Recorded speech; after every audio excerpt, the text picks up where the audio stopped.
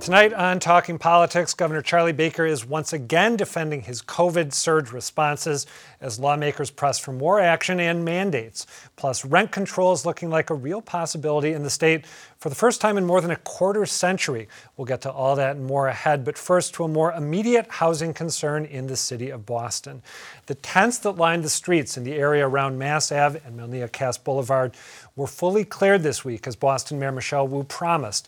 Tarps, clothing, shoes, blankets, and other belongings were shoveled, bulldozed, and loaded into trash trucks. It was an effort that looked on the surface like the one former Mayor Marty Walsh undertook 4 years ago. But his successor promises this time will be different. Mayor Wu says her office has been working with everyone who'd been living in the encampments to find transitional housing while more permanent solutions are put in place. But there are still a lot of questions about how the area's former residents will move forward. GBH News' Tori Bedford was on the scene talking to people throughout the day Wednesday as the tents came down, and she joins me now. Hey, Tori. Thank you so much for having me. Let me ask you at the outset, what was the mood as the tents were coming down, and how were the people who lived in the encampments responding as they were cleared? So this is the third sort of clearing. The language is really different. There was a big sign that said street cleaning conducted January 12th. This was the third kind of thing like this that the city has done since 2019. So the first one, obviously, Mayor Marty Walsh brought in, he was arresting and it was very kind of abrupt. And then former acting mayor Kim Janey brought in, she gave a deadline of 48 hours and people were evicted from their tents. And then this time around, since that happened in the beginning of November and now the Wu administration has, they said they've been on the ground working with people. They were able to place 83 people into temporary and transitional housing before they came in to do what they call the street cleaning. And as afterwards, they were able to place 154 people. The mood there were still a lot of people who were very confused. There were people who, they would still, I spoke to about 20 people who had spent the night out at the encampments. It was frigid. It was super cold, like single digit weather overnight. One man was found dead in the morning in a tarp in a tent. There was still a lot of confusion about it. I think that people felt like there's still something about bringing garbage trucks in and hiring people who had been living in the encampments to clear their neighbors' tents for a daily fee. I think it's something that, you get paid like $30 for the 10 hours or 12 hours of clearing the tents, bringing in the bulldozers. Some people, they were they put things in storage, but they weren't able to take most of their tents and their belongings. And there was a lot of confusion. I think there was a lot of frustration. I think some people misunderstood and weren't able to take their stuff out. I want to ask you about, I listened to some of the pretty remarkable sound that you got from people who have been living there. I want to ask you about one couple in particular, Evalberto Delbri and Wilnelia Rebing. I hope I'm pronouncing her last name correctly. Let's take a listen to what they told you about their reaction, and then I'd like to hear more from you about their situation and what they're going to do next. But first, we'll take a listen. I'm going to show but the thing is, I'm sick. I'm an HIV patient. I'm scared. It's scary in there. It's really scary. People coughing, sneezing, people have no masks. Because my health, I worry about myself, so I prefer to stay outside. I have open arm surgery right now. I still have the tubes in there. And I had 2 surgeries in the same arm. And it's spreading. And I'm just scared. I'm scared to die and get sick being in a shelter, knowing that I have medical conditions. Tori, I want to make sure I get this right. They were not given private transitional housing. They were placed in a shelter, and they don't want to go for the reasons that we just described. Yeah. Well, I got there in the morning, and what had happened was the previous month, the city did a census, and they counted that 145 people had been living out in the area, and they worked to find them transitional housing. Anyone who wasn't counted in the census was provided with shelter. They said, although towards the end of the night, so Mayor Wu came in the morning, assessed the situation, about 10 hours later, came back, walked down Atkinson Street, which had been cleared. There was police tape, and around 50 people were standing out on Southampton Street.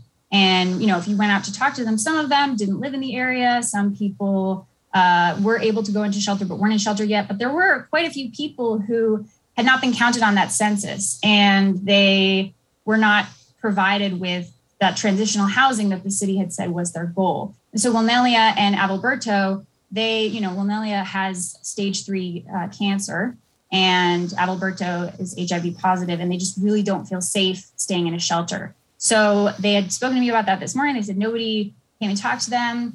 The Madison Councilor Monica Burrell came down with Mayor Wu, and we were doing an interview on the street. And I asked about the couple because Burrell had said every single person out there we have spoken to, we have offered them options. We have offered them a roof over their head. I remember that moment where you actually were serving as basically a triage coordinator, hooking them up. Well, it was a strange position to be in because I said, well, there's a couple down the street 50 feet away that say that no one has talked to them. And so immediately the city jumps into action. They're able to find them a hotel room for the night. They're getting them transportation to another place to live in Worcester. And so it was interesting because Mayor Wu has also said that there are more transitional housing beds available. The next day, I got a call from another man who said that throughout the day, no one had offered him shelter. He had been out on Southampton Street. He had tried to get into the shelters and had been rejected. And he had, apologized for my dog. It's the way we live now. Totally fine. Right. He walked throughout the street and he got on a train at some point just for warmth. He ended up in Revere. And he said that's when he just called 911 because it was freezing that night as well. And he ended up spending the night in an emergency room. Oh, sorry, I didn't mean to interrupt. A whole range of outcomes, right?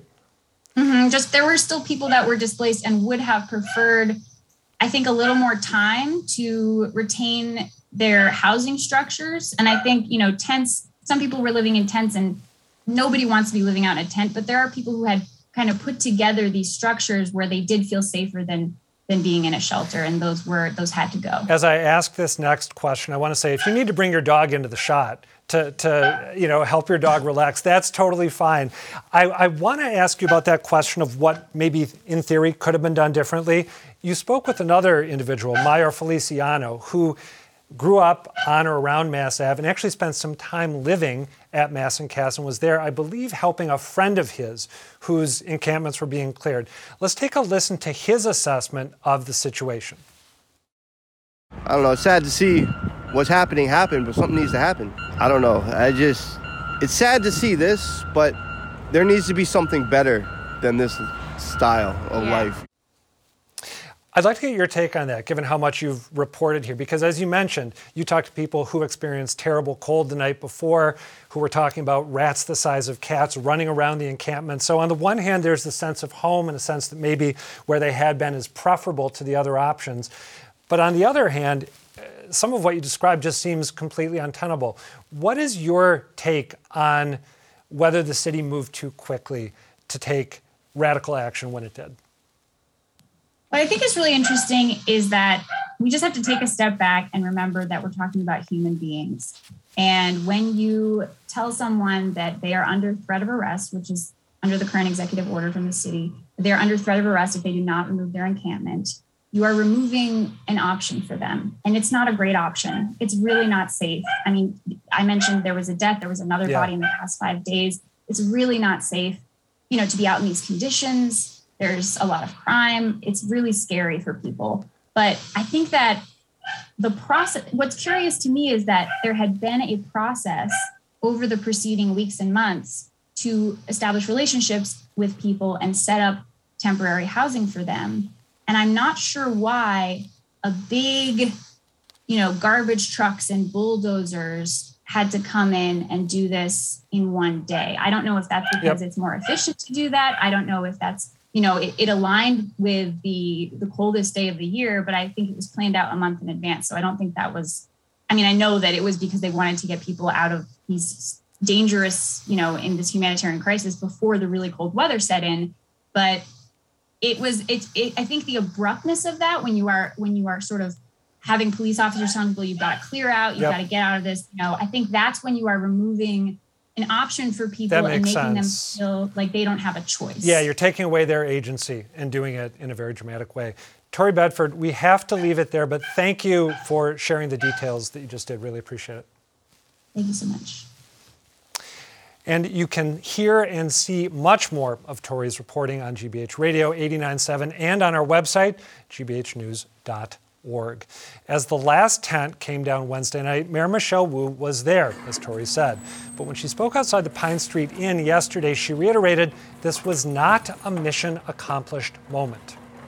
Yesterday was a turning point for the city of Boston. I want to be clear that we did not solve homelessness yesterday. The push and the fight to address homelessness and substance use and mental health continues with even more urgency now.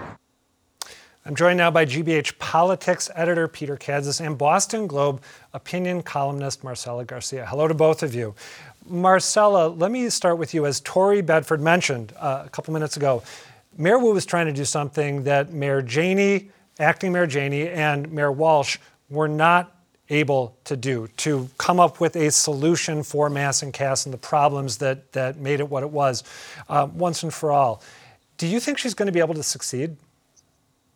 Well, only time will tell. I'm going to use the proverbial only time will tell. But if we go by how she handled this, which is, perhaps the first major action there, I think that bodes well for her success there.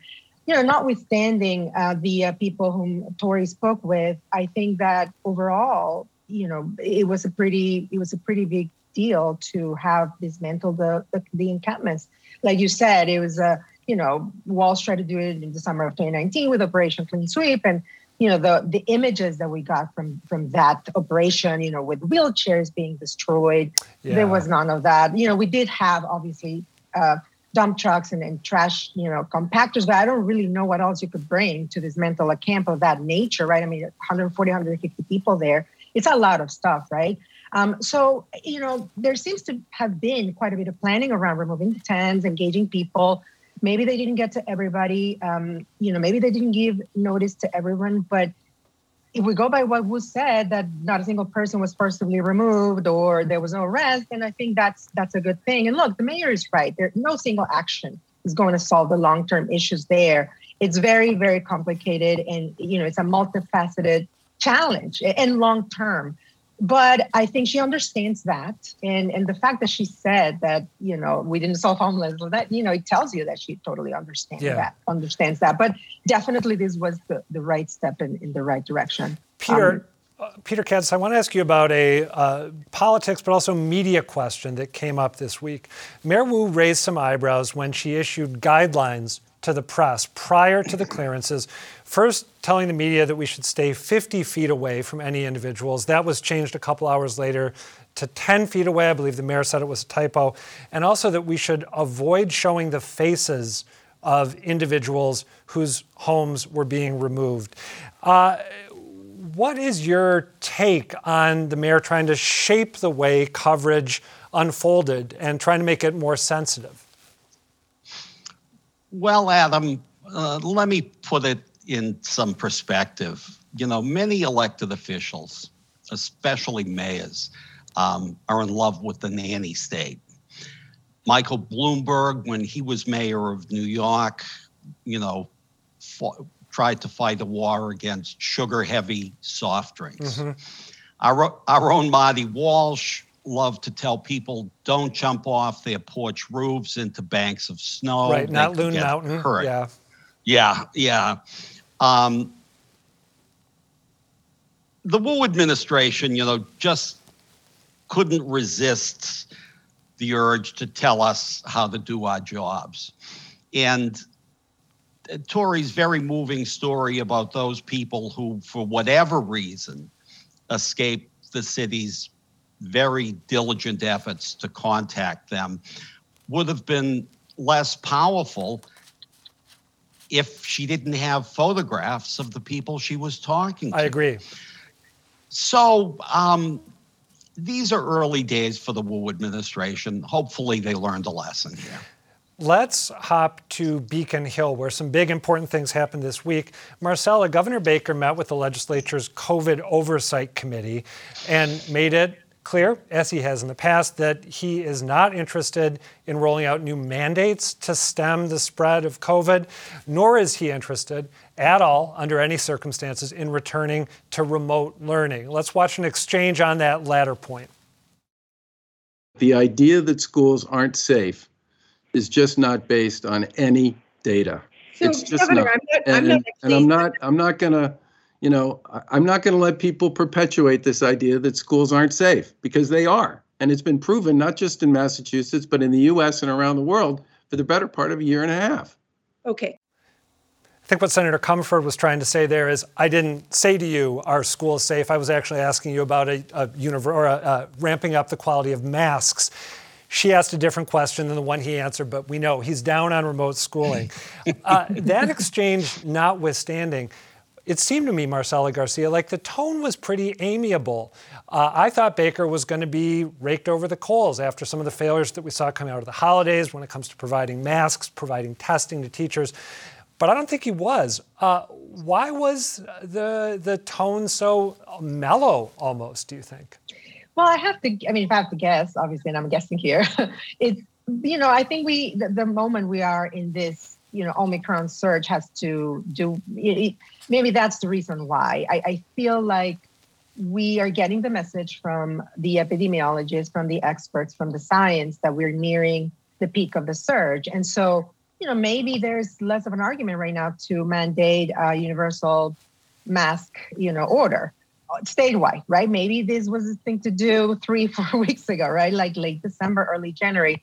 The second reason why I may think that it's political, right? Like Baker is not running for re-election, and maybe I'm being too cynical here, but because I don't think that their whole drive is political, but part of it is obviously the legislature wants to keep them accountable, hold them accountable, but also, if he were running for re-election, I think the tone and the it might have felt different. Yeah. Again, I don't want to be overly cynical, but I think I cannot help but think that might be a reason. That's a good point. Peter Kadzis, because we're shorter on time than I'd like, I need to hop with you to another big event on Beacon Hill this week. There was a long 7 or 8 hour, I think, rent control hearing. Back when Mayor Wu was campaigning to become mayor and expressing her support for rent control, a lot of people said, it's all fine and good that Michelle Wu supports this, but it's never going to happen. But after this hearing, it looks like it actually could. What is changing?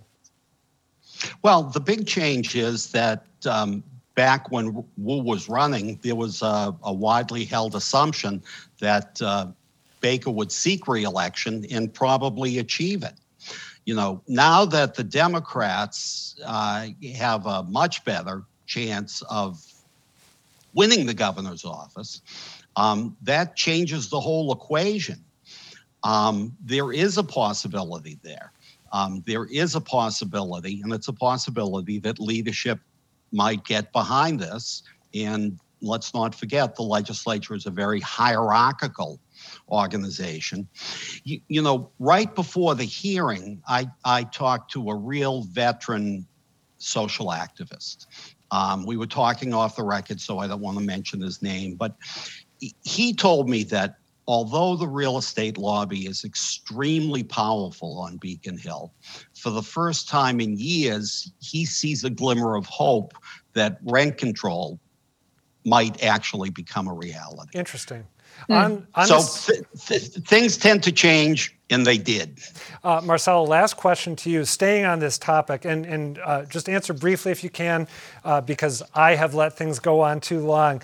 But rent control is very popular in Boston. There was a recent poll done by Mass Inc., which showed 76% of Boston residents supporting it, compared to just 21% who opposed it, which might be why Mayor Wu's victory in last year's election was so emphatic.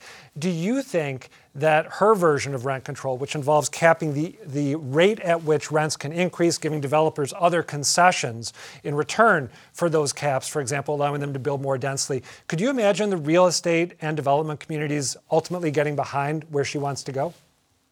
Well, yeah, but that's not the whole issue. You're forgetting about incumbent landlords, right? The landlords who, going forward, you may have you may come up with the right set of incentives for developers to, cap rent increases. But what about the landlords that we already, we're talking about two different populations here, right? Yep. And so, the fact that, rent control polls well, I think about it in the same sense that, who's going to oppose rent control in a question in a poll, right? It's like immigration. Everyone is in favor of, reforming our system. But when push comes to shove, it's really hard to do politically. Maybe the political wins are going to be different now. We have a Democratic governor in the State House, but at the end of the day, you're dealing with, I don't know that you can come up with some incentives for landlords to buy into, the cap increases. A bracing reality check there for anyone who's excited about rent control coming back. Marcela Garcia and Peter Kadzis, thank you both. Thank you for having me. There has been a lot to keep track of these days when it comes to the political and public policy aspects of COVID. Sometimes it's not possible to distinguish between the two. Case in point, this protest to Boston's impending vaccine mandates, which has become a near daily occurrence outside Mayor Michelle Wu's Roslindale home. You guys don't want to hear us every single day talk to your neighbor, Michelle Wu, and tell her that we should not be mandated to take a vaccine that does not work in order to keep our jobs. Your regular reminder here that vaccines work very well at preventing hospitalization and death. I'm joined now by Boston City Hall reporter Saraya Wintersmith, who brought us that sound and those photos, and Craig LeMoult, who's been covering a whole host of COVID-related issues for the GBH newsroom throughout the pandemic. Hello to both of you. Saraya, tell me a little more about the scene at the mayor's home. Did the protesters maintain that level of volume and vigor the whole time you were there? Yeah, Adam, it's really crazy. Picture, if you will, just a quiet residential street just before the sun rises. It's chilly and you or your neighbors are probably just starting to stir out of bed. Maybe you're waking up your kids and getting them ready to go to school, pick up your phone, look at it, and then all of a sudden there's this sound of music and it's amplified by a stereo system and they're shouting. How did the neighbors that you spoke with feel about having this become a regular feature of life on their formerly quiet Roslindale Street? The folks in Roslindale were adamant about expressing to the protesters that they should take their activity to City Hall. Both of the women that I talked to who just passed by wanted to stop and express their frustration directly to them and say, hey, this is not right. Wu has an elderly mother and kids in the house. And the response was, if you don't like it, then it's incumbent on you to make the mayor change her tune on this, right? Exactly. Craig, let me hop to you on a different topic. You're working on a story right now involving the strain that the pandemic has put on mental health care. Tell me a little more about what that strain is doing. Yeah, it deals with the emergency room beds in the state. Of course, it's a pandemic and emergency rooms beds are in high demand. And it turns out that a lot of those emergency room beds in Massachusetts are currently being taken up with behavioral health patients who are there because there's not another bed available for them, an inpatient psychiatric bed for them to move into. So they're essentially boarding in emergency rooms at a time where emergency rooms are, very, very needed. Numbers out today, as of Monday, 605 patients were boarding in Massachusetts emergency rooms. And it's not just for short periods of time either. The average is 6 days, and it's even worse for kids because there are fewer beds available. Inpatient beds are available for kids. The average kid is staying for 9 days in an emergency room. Oof. And I have to say that if you are in intense psychological duress, intense enough that you've gone to the ER, I would think the last thing that you need is to be situated in the emergency room indefinitely. You, I know, have identified a couple causes of this, staffing shortages that have unfolded during the pandemic, also the increased psychological stress from the pandemic. Are there measures being taken to address the problems you just described? Yes, there absolutely are. For one thing, the state's actually been working on opening new beds. They got 250 beds online, but those beds are only good if you actually have staff that's available to staff them, which has been really the main issue. They're using federal funds from the American Rescue Plan Act to incentivize more people into the field so they can get more people in, even using some of that for loan repayment. Some of the hospitals are working with outside state staffing agencies to bring in temporary workers. And there's new state legislation. It's actually passed the Senate. It's before the House right now, which would address this in a number of ways, including creating a new data portal that would be available for hospitals to really get a better sense of where hospital beds are available, to try and kind of facilitate moving those patients out of the emergency room and into appropriate care. The legislature doesn't always move quickly. This seems like a case where it might be beneficial for them to act with some dispatch. Saraya, let me go back to you for the last word here. Boston's vax mandates kick in tomorrow for customers and many private businesses, also for city workers. A judge tossed out an effort to challenge those requirements, stay them in court this week. What comes next on the legal front, very briefly? Sure. The short answer there is that the unions are trying to figure out now where's the best place for them to continue to press their grievance. They've already gone to the city labor relations department. They could go back to the court. They could go to the state. They're just trying to figure out where they can continue their argument. Thank you for that. I had not known what you just shared, so I appreciate it. Good to talk with both of you, Saraya and Craig. And next time, I promise we'll talk at greater length. Thank you for being here. Again, you can hear and see more from Saraya and Craig along with the rest of the GBH News team on GBH Radio 89.7 and online at gbhnews.org. That is it for tonight, but do come back next week and please keep sharing your feedback with us. For now, thank you for watching and good night.